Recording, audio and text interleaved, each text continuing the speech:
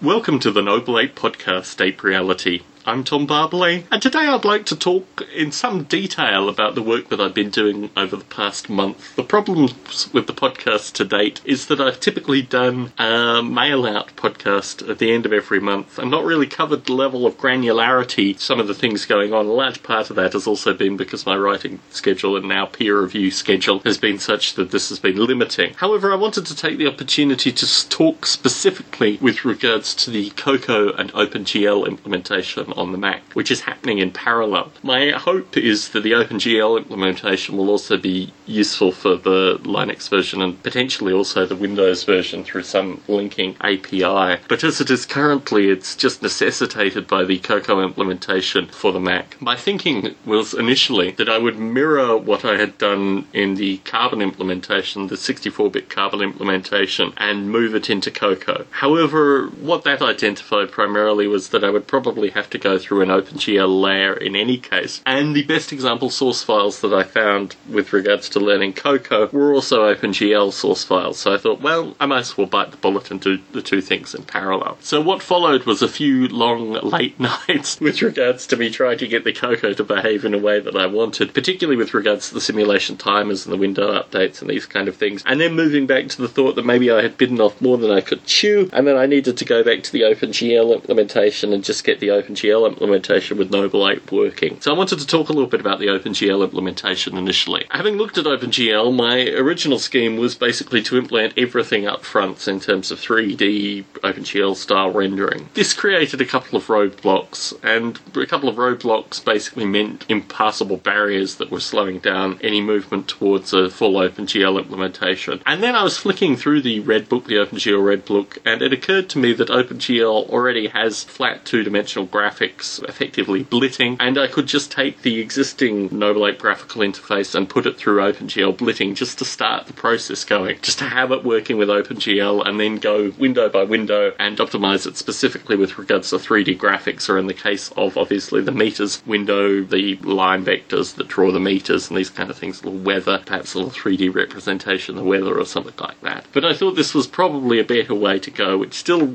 returned to the starting point of having an OpenGL interface, and looking at the existing OpenGL interfaces was in part how I got caught into this Cocoa implementation. Ironically, I have probably 6-month-old OpenGL interface through Carbon that I had worked on for the stuff that I talked about with regards to landscapes and solid rendering and these kind of things. And the final problem with that was that in the 3D renderings there were still little white points that would come through as you did a fluid rotate. This was the problem associated with the OpenGL. It wasn't the frame rate, it wasn't the issues associated with getting the full landscape data into the OpenGL environment and then just rotating the camera. It was fundamentally that at points of the span there were clearly bits that weren't showing as solid, and this posed a few problems, but I did have existing source code at that time. Ultimately also the Cocoa implementation, the Cocoa kind of learning Cocoa time frame has been extended because of the additional writing and peer review. What I want to really get to is the old Carbon implementation. The old Carbon implementation had cursors that changed as they went over windows. It had various keyboard interfaces which enabled faster movement and utilization of the apes. Per the discussion associated with Bruce Damer's demonstration of Noble Ape, obviously a lot of this was a dark art in some regard and not necessarily something that all the users were receptive to. But I just want to get back to that kind of level of functionality. It's actually quite frustrating to not have that functionality moving into the future, particularly having invested so much time to get it to that stage. That is the nature of these things, and it needs to be done. So my thinking currently is that I need to allocate a lot more time than I have allocated to this to date, and also I need to clear the slate with regards to potential publishing and these kind of things, because ultimately I think probably the 6 months after the Nature-inspired informatics piece comes out, and I still haven't had confirmation on that, although I'm still relatively confident, and obviously the Dick Gordon chapter, these two things will give me a clear indication of what means in terms of numbers and feedback and interactions and potential university contact and all this kind of stuff. Ultimately, and this goes to the biota CD as well, these things are never things that I have clear, if I do A, B and C, then D,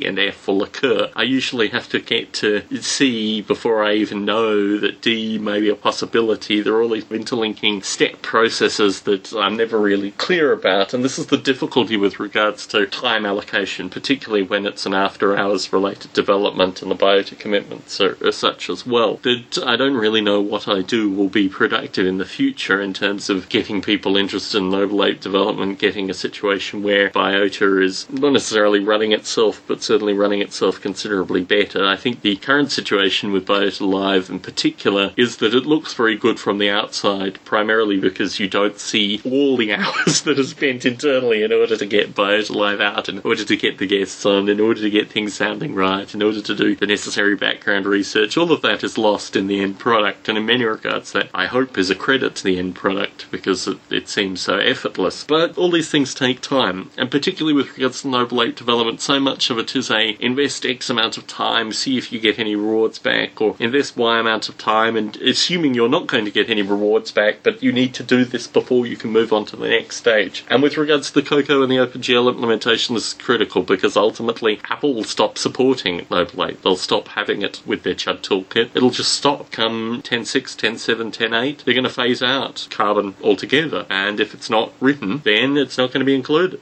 And I've had previous impasses where if I haven't done certain things, it wouldn't be included, and I did those certain things and it got out. Well, this is a major step. It needs to be done, and time needs to be allocated. So irrespective of any cost-benefit analysis in an abstract sense, this is just something that needs to be done. Whether it will benefit the development in the medium to long term, that's not really important. It needs to be done in order to maintain the short-term aspects of the development. And this is one of the real difficulties associated with open source. It's because it's a part-time, after-hours kind of effort. You need to really almost take undeniable risks in terms of how you support the software, how you get components out. So really, rather than talking in a podcast, I should probably get on and do this. But I think I've given some outline of what I'm doing currently in terms of the graphics and the directions that I want to take in terms of the Cocoaization, and my hope is, come the next mail out, not this mail out that's about to be recorded, but the next mail out, there will be actual things that have been done. However, there are a lot of things coming up in the next month, as you will soon hear, so I don't want to make any predictions as yet. If you would like to get in contact, tom@nobleape.com. I welcome all correspondence, particularly stuff with regards to the graphics. If you know Cocoa and you would be willing to assist in any way, shape or form, I have some Cocoa. I'd like to get a little bit more in Noble Ape development. It will not be something that you do and then get no kudos for. I will certainly pile on the kudos and care packages and everything as necessary. I like to go above and beyond the call of duty with regards to people that assist with the Noble Ape development. If you'd like to get in contact, tom@nobleape.com. I welcome all correspondence. Thank you very much for tuning into this podcast. Look forward to you tuning into the next podcast.